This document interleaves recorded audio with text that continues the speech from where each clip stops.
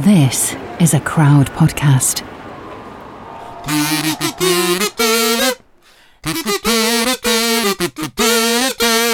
Rosenberg, Each bump, Sugar Ray, Pam and Jump, Brando, the King and I, and the Catcher in the Rye, Eisenhower, Vaccine, England's got a new queen, Marciano. Marciano. You know it. What a fighter. Hello and welcome to episode 25 of We Didn't Start the Fire, the podcast that's history through a Billy Joel #1 hit. All the people, places and moments that shaped our world. The ones racing for space, turning up the Cold War heat, building things up and knocking them down. I'm Tom Fordyce. I'm Katie Puckrick. Katie, should we start some fires? Oh, yes.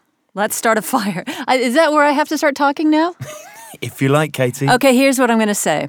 Today we are talking about another heavy hitter, literally heavy hitter, heavyweight champ, Rocky Marciano. The original Rocky. The original Not the Rocky. sliced alone Rocky. Okay. The proper original The Rocky. real, except no substitutes. This guy is the real deal. Now, this is what I know about him. He put his opponents in a coma, in the hospital, and he personally accounted for at least 13 permanent retirements.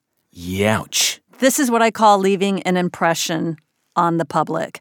Now, I barely know anything about people who punch for a living. This is more your area, Tom Fordyce. This is my game. But we have a person who really controls the subject. He is Steve Bunce, a.k.a. Buncey, the voice of British boxing. Hello, Buncey. Yeah, how the pair of you doing? Yeah. What a start, eh? I mean, if we stop now, we'd have a great Rocky Marciano pod already. We really would, I this swear. is it. I mean, why gild the lily? What is distinctive about him as a boxer? His size, he's a heavyweight, but doesn't have heavyweight dimensions other than the fact that he weighs just about heavyweight then, not even now. Now, he wouldn't even be a heavyweight. There's a division called cruiserweight, and he wouldn't even be a big cruiserweight. He'd be like low. He'd be 10 pounds inside the cruiserweight limit. I think he'd actually slim down and get down to light heavy, so 2 weights below heavyweight. What's most distinctive about him is the name works. The name is beautiful. Let's get that right, Rocky. If his name was Thomas or John or Bill or Steve, Stevie Marciano's not rocking. I'm sorry, it's not happening. So Rocky works. And what's more, when you analyse his fights from start to finish, and I mean start to finish, there's so much blood and gore. You talk there about concussions and comas and permanently retiring people. There's one story where he walks with the guy on a stretcher the 2 blocks in New York because it's easier to walk the guy on a stretcher to the hospital than it is to put the guy in an ambulance and try and drive him at 9 at night through New York traffic to the hospital. I mean, you can't invent this stuff. It's true, unfortunately. So what's great about him is he provided action. And he came from that glorious period, that glorious black and white period in the 50s. It's the last point in sport where the images are captured in black and white with proper cameras. They're the greatest photographs of sport. 1950s football, 1950s soccer, 1950s baseball, 1950s swimming. Look at some of the swimming pictures from the 56 Olympics. Everything in black and white because those men and women then, they had to frame it. So we're left with these unforgettable images of Rocky Marciano. They're like oil paintings. I defy you to look at 20 of his pictures. They're like oil paintings. And that's because the men at ringside, men like Charles Hoff, they were geniuses. So part of it is that we remember it because we've been left with these glorious images. And so what do you see in these iconic pictures? He's on the smaller side for a heavyweight, but what's his build? What's his look? What's his stance? Well, he's 5'10". He comes in about 13 and a half stone-ish. By comparison, that makes him 3 or 4 inches shorter than Muhammad Ali and a stone and a half lighter. It makes him 10 inches shorter than Tyson Fury and about 7 stone lighter, 6.5 stone lighter. But what he did, or rather what a man called Charlie Goldman did, here's a guy who seemed to have permanently been 70 years of age, and he was a genius when he dealt with fighters. Now, his advantage over Rocky was that he was 5'1", so the two of them could talk at the same height. And Charlie Goldman, when he took one look at Rocky, he said, "Your arms are too short, you're too small, You're not heavy enough, and you take too many punches, and you're clumsy. You've got absolutely no chance. ... Stick with me, I'll turn you into a world heavyweight champion. And that's what Charlie Goldman did. He crafted and made this perfectly poised 5'10", 13 stone, 7 pounds fighting machine, a beast, one of the most perfect fighting machines. Small, sure, but perfect in every way.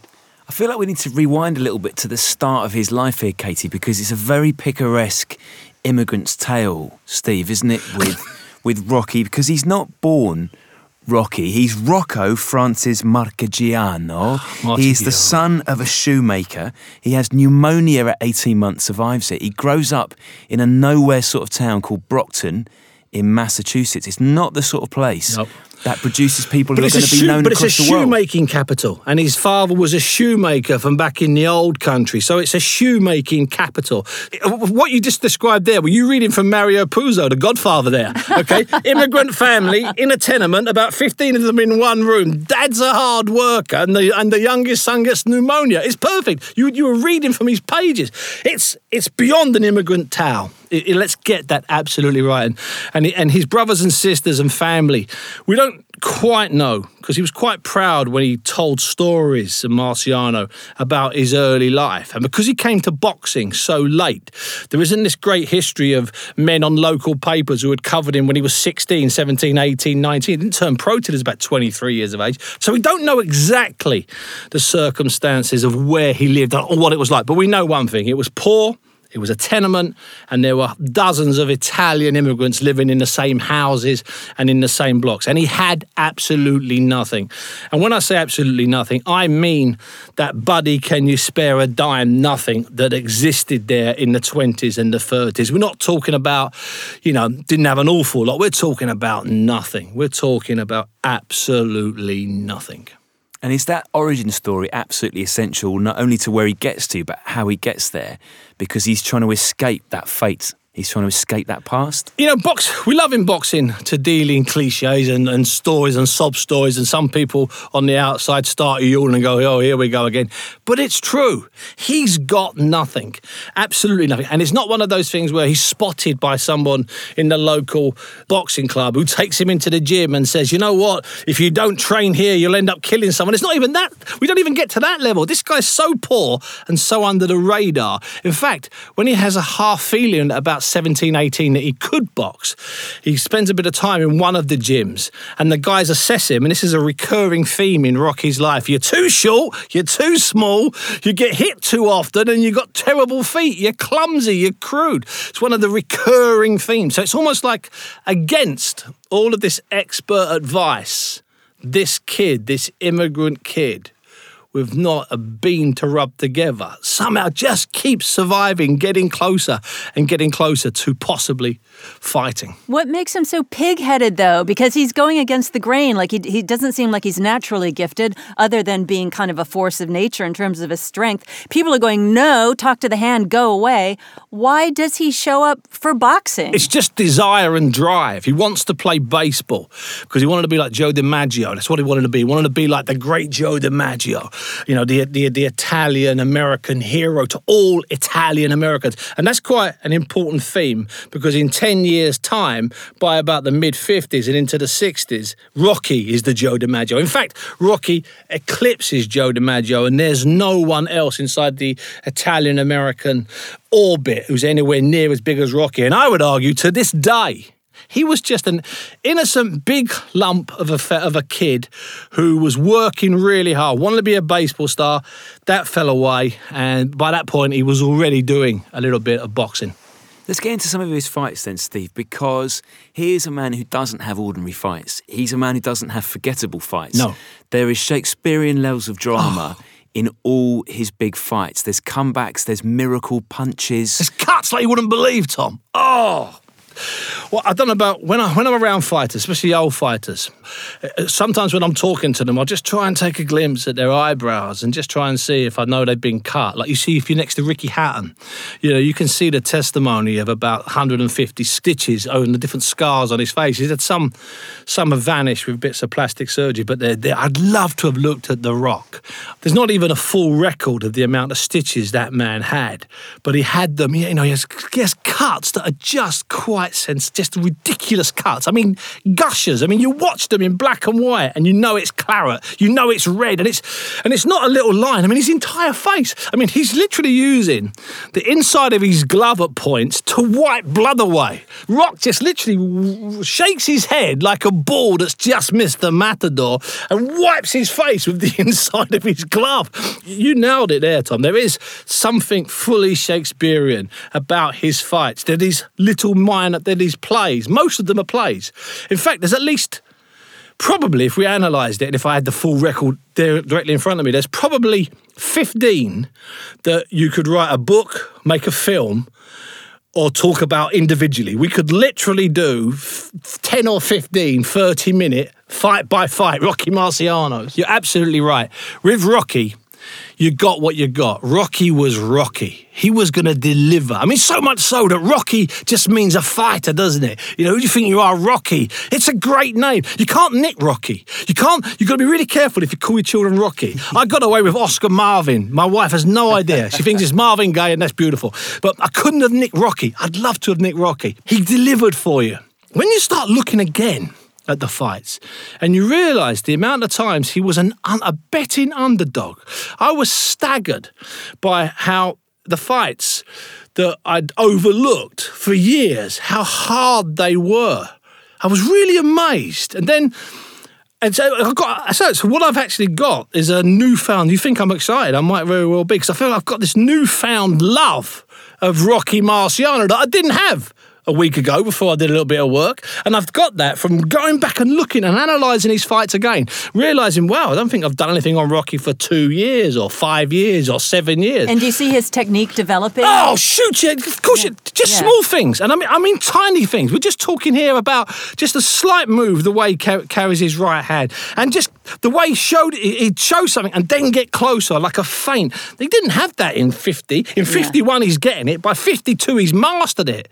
And there was something that Charlie Goldman, his coach, said, the 5'1" geezer who always looks about 70. He said that Rocky was the best listener and the fastest learner he'd ever known. Oh, well, that's the key then. What? That really is the key. That's. I don't know what's on his headstone. I've never been to it, which is a grave error. Excuse the pun on my part. I know you quite like that. I thought you'd like that. It wasn't intentional, but I'd love to go because it should have that. It should have that because it really was, and you can see it. Oh yeah, they've made this fighter. People talk about Rocky's durable chin. What the heck does that mean? His shoulders, his neck, and his chin, they're not like the rest of us. Like, there's Tom's chin, there's Tom's neck, and there's Tom's shoulders. Same with you. With Rocky, he was a bit blurred. The lines are slightly blurred just because it's kind of one big mass. Yeah, and certainly when he fought, because when he was fighting, he's got his chin tucked into his shoulders. I did notice that. Like, he kind of contracts. He sort of telescopes himself in and makes himself almost smaller. Well, that was one of Charlie Goldman's. I tell you, you picked up on it. That's what Charlie Goldman had said. And Charlie Goldman said, "Don't worry about your height. I'll make you smaller," which is just a great Charlie. Goldman would just murdered the English language, or what passed for the English language, and he's left us with just some great quotes. But the idea that he would shrink him and make him that much more invincible, it's just so counter to everything in sport. It is. So a lot of these performers and fighters, athletes, you always hear about them having these very flamboyant outside lives. I mean, the last time we got together and we were talking about Sugar Ray, that was his situation. But Rocky is different. His brother Peter said he lived like a monk and he was always in training, in great shape. And Curtis the Hatchet Shepherd said Marciano's secret was his ability to avoid women and nightlife. Sounds like he's kind of a dull boy there. Yeah, he does. He did all of his fighting and stuff in the ring. He hated the idea of poverty. This goes back to his roots. He was so afraid of poverty. He was so afraid of being poor again. He was so afraid of having Nothing. He never trusted banks. And yet he had a manager, Al Vile, who was so connected with organised crime. I mean, just openly connected. I mean, this is not even up for dispute. He was openly connected. Yeah. But Rocky always got paid in cash.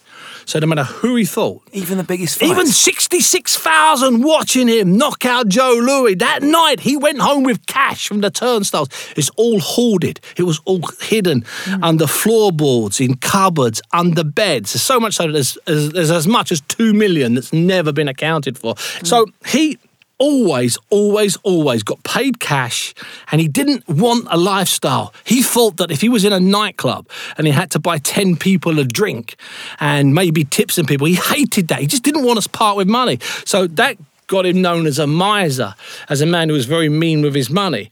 But what he did is he did different things with his money. I told you about the guy he escorted to the hospital on the stretcher after the fight at Madison Square Garden, I believe. Well, he paid £2,500 worth of that guy's hospital bills in the early 1950s. I think it's 1950. That's an awful lot of money back then. So he paid that. He also loaned out, apparently, bizarrely, with his close friends, with his friends that really liked him, old friends from school, maybe even from his days in the army. He was forever giving out cash, and when he died, he left no will, so no money ever came back. But he didn't have or want that lifestyle. He loved his wife, Barbara. He loved his kids. He loved the simple life. He loved barbecuing.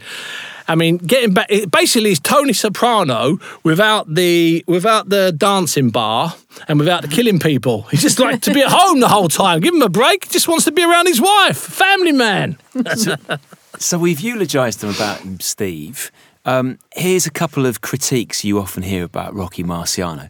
The first one, we'll go through them one at a time. Sure. The first one is that he never fought an opponent at their peak.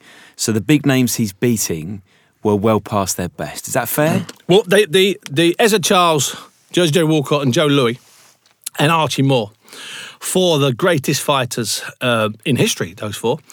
He managed to meet all of them when they were past their career. Now, here's the asterisk. They were still the best at that time. There aren't any other fighters here. This is one of those beautiful ideas. Oh, he never fought anybody at their peak. So then I sit down with people and say, okay, who was at their peak in 52 when he won the title, 53, 54, 55 when he last defended it, or April 27th, 56 when he retired? Who was at their peak? And people say, well, he should have fought Sonny Liston. I say, Sonny Liston had vanished. He was 11 months into a prison sentence. He hadn't fought for 13 months or 11 months when Rocky retired. Floyd Patterson only had 18 fights and he'd been beaten by a guy that only weighed 12 stone. Bob Satterfield, he'd lost 17 fights. What are you talking about? Eddie Machin had 6 fights. How can he fight him? Zora Foley got beat by Jimmy Slade. Jimmy Slade did. No, Jimmy Slade got beat by Nino Valdez. Nino Valdez fought a final eliminator against Archie Moore. The winner of that got smashed to bits by Rocky. Come on, tell me, who are these guys he avoided? Wait for it, they're not there. I feel like we've answered criticism number one. Next, number two. Vehemently. Number two, so the period that he is heavyweight champion of the world, 1952 to 1956, is an era of segregation in the United States. Does it help Rocky Marciano that he is a white fighter in a white man's world? It does indeed, but he's the first white champion for about 13 or 14 years. It does help Rocky that he was a white fighter, because the white public certainly warmed to Rocky. People warmed to Rocky. There's no two ways about that. But getting back a little bit to the first criticism, there isn't a young black fighter that he doesn't fight, because there isn't a young black fighter out there with any credentials. There is by, as I say, 58, but in 56, when he finally hangs his gloves up, there's no one there. I mean, Archie Moore was having something like his 275th fight, if I'm not mistaken, and he wins the final eliminator for the right to challenge. And he beats a black man. So there's a black man fighting another black man for the right to fight Marciano. And they're the two best men on the planet other than Rocky at that point. So he benefits in the sense that if you're a white heavyweight champion in 1952, then you can be sold completely across America. So What happened with Rocky is he's a better commodity because Ezzard Charles and Jersey Joe Walcott, that's not going to be shown all over America because they're two black men. Let's get that absolutely right. But Rocky Marciano is going to be shown all over America. It's as simple as that. That's a really interesting point because I hadn't considered that, the whole dissemination of the fight is part of the game, isn't it? So I'm interested in his fight with Joe Louis, and I had a look at it. It's really interesting because he does that thing of kind of making himself small, staying low, and staying in really close to Joe. And as a boxing neophyte, as I am, I was wondering what was going on because I wanted to see like big swinging punches, and it's more like he's an irritant to Joe Louis. He's like just clinging to him and being like, Joe can't get at him. Well, he needs to... He needs to take away all of Joe's advantages. Joe's naturally taller, at least 4 inches taller. Joe's about 18 or 20 pounds heavier. Plus, Joe's got all the experience. So he needs to take away all of Joe's advantages. He needs to take away all of the room Joe needs for his punches. And the closer he is, the less room there is for Joe, especially as he backs Joe up to the ropes all the time. And what Rocky does, he just bullies him. There's a great story attached to the end of that fight, and you can fill in the gap. After the fight, everyone goes to Joe Louis' changing room.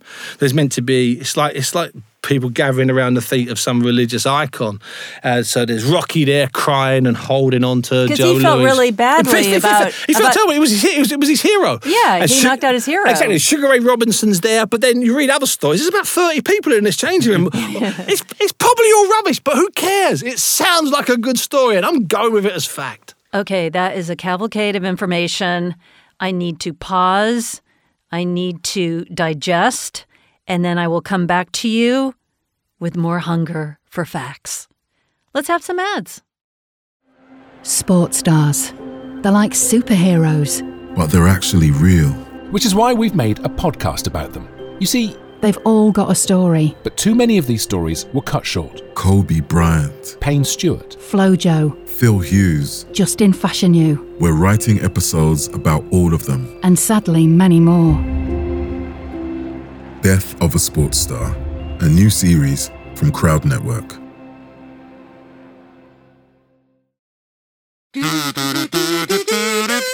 So there is a point where Boxing Illustrated, the great boxing magazine, claims to have tested Rocky's right hand, his punch.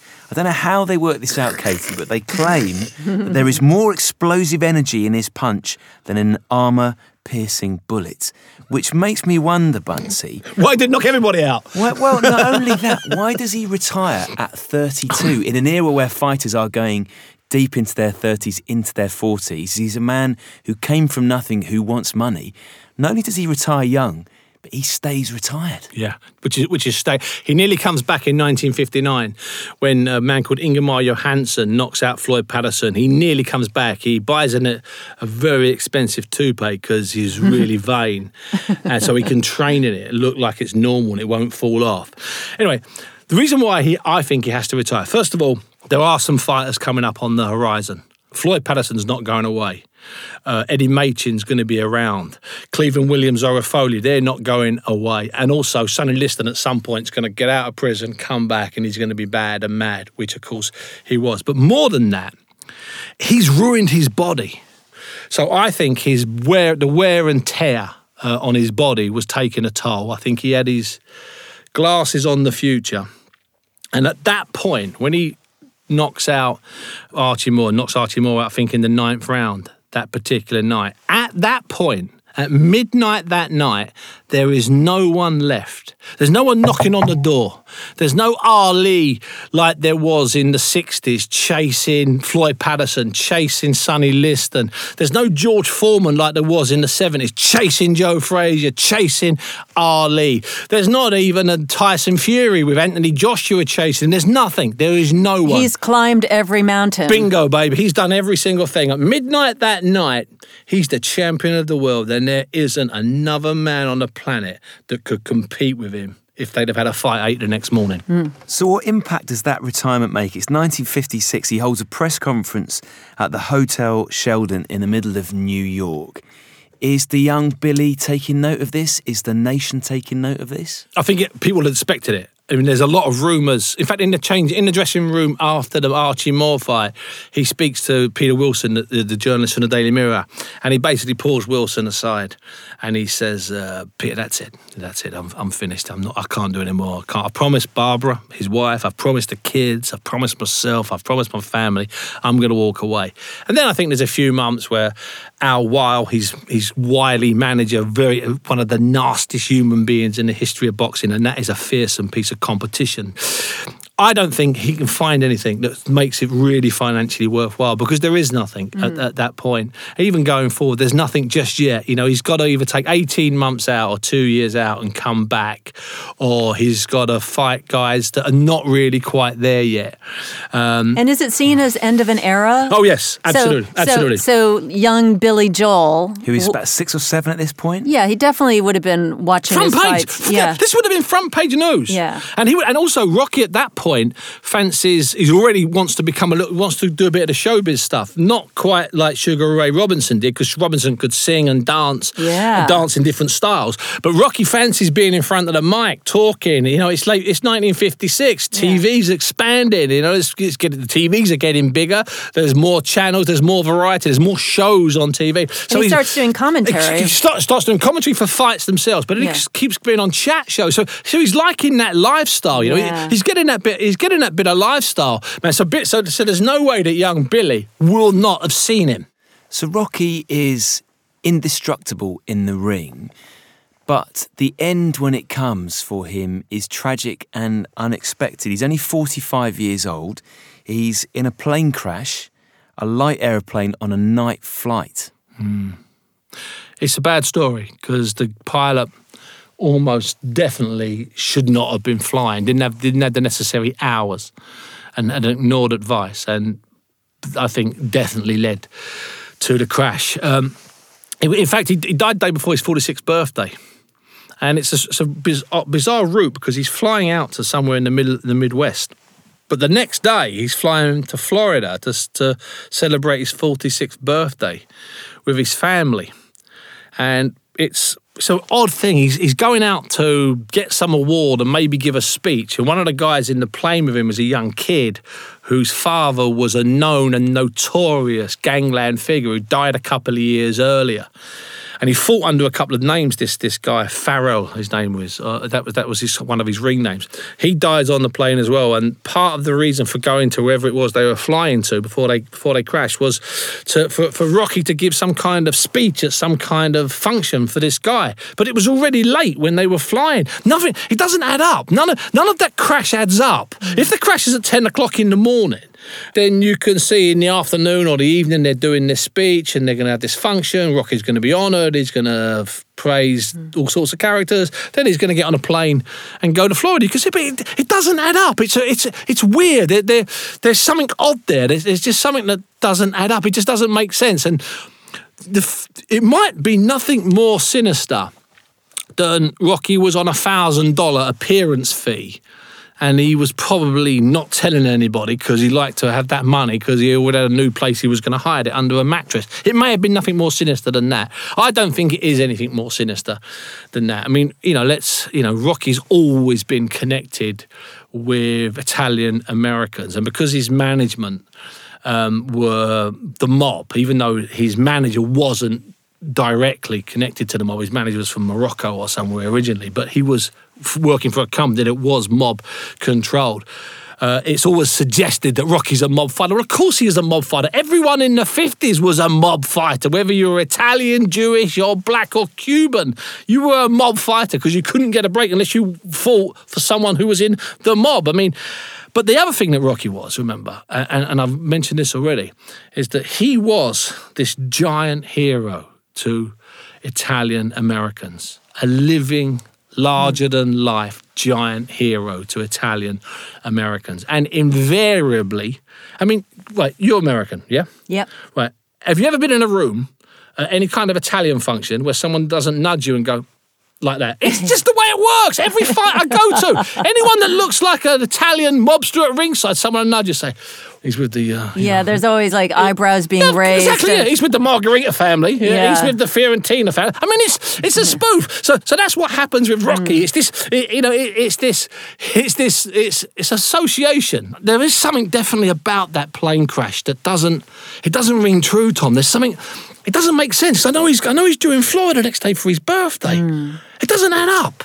After he dies, Steve, there's a very interesting afterlife situation regarding a computer simulation. It's the super fight, Marciano versus Ali. Yes. What is going on with this? Well, you know what? There was an attempt in the 70s to destroy all versions of this, but luckily literally one version survived.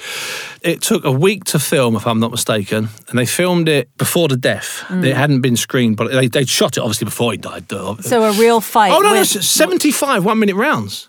Basically, there's this crackpot in Florida who builds a computer about the size of this studio. Right. And this is in the late 60s. No, this is about 67, 68. And he comes up with all these fights. So he sticks into the machine, Jersey Joe Walcott, literally sticks in. It's like a lump of paper. I mean, it's like such a spoof, the thing. It's a comedy. And word spreads about this. It's quite funny. People go ballistic. And Ali, who's in exile of his own at that particular time, having refused to cross the line, his draft board in Houston. And he doesn't make the final. So this guy comes up with a great idea. He wants to try and get these two people together. Ali needs money. Rocky loves money. Ali was skint, basically, living on handouts. And Rocky loves money. So he does a deal with the two of them. They announce it on TV that they're going to have this fight. 75 one-minute rounds. They fought with gloves, with the toupee, and with red ketchup for blood. And bizarrely, it's a much better fight than people think. And you just get a sense of how Rocky would have dealt with the brilliance of Ali. So but also, it's choreographed. It's choreographed, but they throw punches, but not full-blooded punches. All right. So it's somewhere between a dance, it's somewhere between an exhibition, and it's somewhere between just a bit too much pride. I mean, Rocky's permanently walking around holding himself in. Yeah, and Ali at that point's already got his love handles coming up. So they have this great 75 one-minute round, and this film is going to go out on general release. It takes an awful lot of time. There's all sorts of rights, and there's two different endings to this film. In the American one, Rocky wins. But in the British one, Ali wins. And it gets shown eventually on BBC. 11 million people watch the damn thing. It's this kind of forgotten thing. People think, it was just a computer simulation. Or they just dance. No, these guys train for like a month or so to look good. And as I say, to me personally, I love it because it just gives you a little insight. Because Rocky wouldn't have beaten the best Ali. He wouldn't have beaten the Ali from the 60s. But Rocky against the Ali from the 70s, from the major fights, who had slowed down drastically, who spent time on the ropes, who knows? That would have been an interesting fight. Even conceding all the height and the weight. But the Ali in the 60s, no one beats that Ali, period. But in the 70s, that's a really fun fight. Casey, what an endorsement for the manufacturer of that toupee. That it would stay on someone's head while you're being pummeled by Muhammad Ali. Absolutely, yeah. That should be in their brand title. Well, somewhere. if it isn't, just a toupee company now. Yeah, Rocky head. Steve, what would you say is the legacy of Rocky Marciano today? Is he still a revered figure culturally in America, or is he frozen in time, a sort of relic from a bygone era? I think it's a bit of both, really, Tom. I mean, I think he is still revered. People do still talk about him. And when you look a bit closer at his career, you realise that one or two of the things you thought are not actually true. And he's without a doubt stuck in a different period in time, a historical period in time, what I call the black and white period. But that's part of his attraction, really, is that he belongs to this bygone age or whatever you want to call it. But it's not that long ago. I mean, I don't classify myself as an old man, but Rocky was fighting 6 or 7 years before I was born. And I don't consider myself an old man. So people like my father, who again isn't an old man. He remembers getting those newspaper reports. So that was how we found out about things. We couldn't go to 5 Live. We couldn't go online. People queued 200 long to buy the first edition of the Evening News and Evening Standard at 10 in the afternoon. Sorry, 10 in the morning, 11 in the morning, because the fight had finished in America at 4:35. And you didn't know. You were queuing to get that paper. I mean, this is So he belongs to a different period, yeah. And right now, at cruiserweight, he'd be making more money than any of the fighters out there if he had half of the fights he had. That's as simple as that. He would have just been a beast, a monster.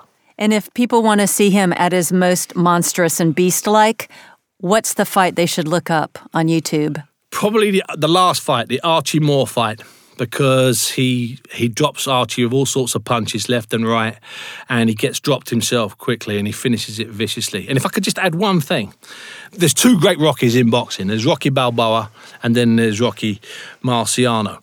And everyone just assumes that Rocky Balboa, written and acted and directed by Sly Stallone or whatever it was, he bases that on a man called Chuck Wepner, who fights, which he did partly. But if you dig a little deeper, he'll tell you.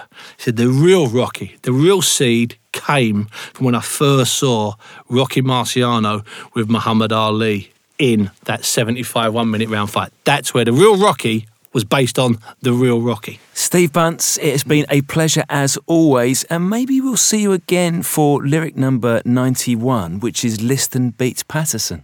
I'd like to think so. I'd be disappointed if I'm not called in for that one.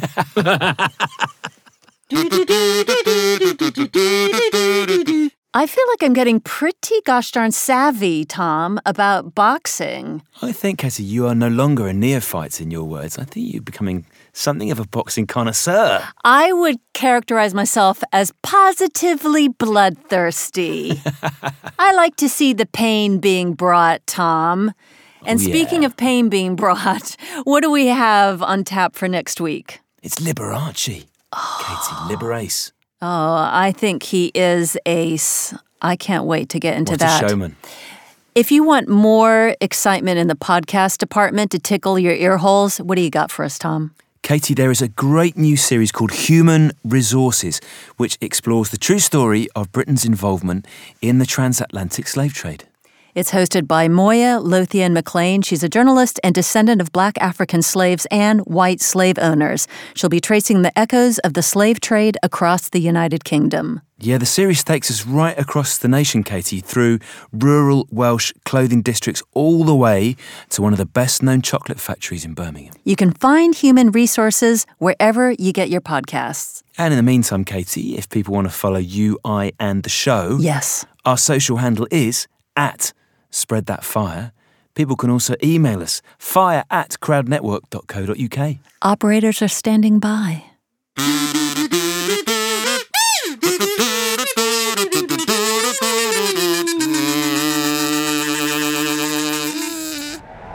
Crowd Network, a place where you belong.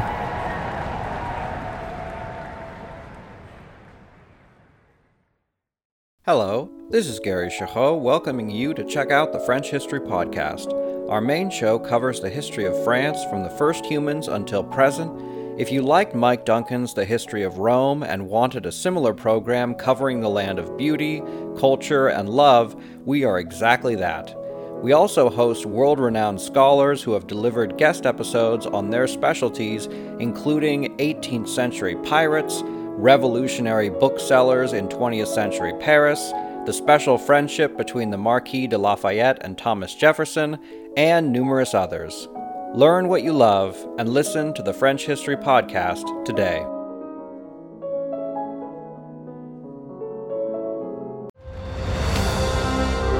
I'm Ken Harbaugh, host of Warriors in Their Own Words, a podcast that presents the unvarnished, unsanitized truth of what we have asked of those who defend this nation. As a country, we need these stories more than ever. Stories from Americans who have borne the battle, including 30-year-old remastered interviews with veterans from World War I recounting their time in the trenches of Europe, and with veterans from World War II, Korea, Vietnam, and from our most recent conflicts in Iraq, Afghanistan, and other battlefields Americans may never have heard of. Hear their stories by listening to Warriors in Their Own Words wherever you find podcasts. Hello everyone. My name is Tom Kearns, and I host the Anglo-Saxon England podcast, where I cover the history and culture of England from the departure of the Romans in the 5th century to the Norman conquest in 1066. So far, we've surveyed the collapse of Roman rule in Britain, the migration of the Anglo-Saxons, and the history of Northumbria from its beginnings in the mists of legend to its destruction at the hands of Viking raiders in the 9th century. I hope you'll come and give it a go.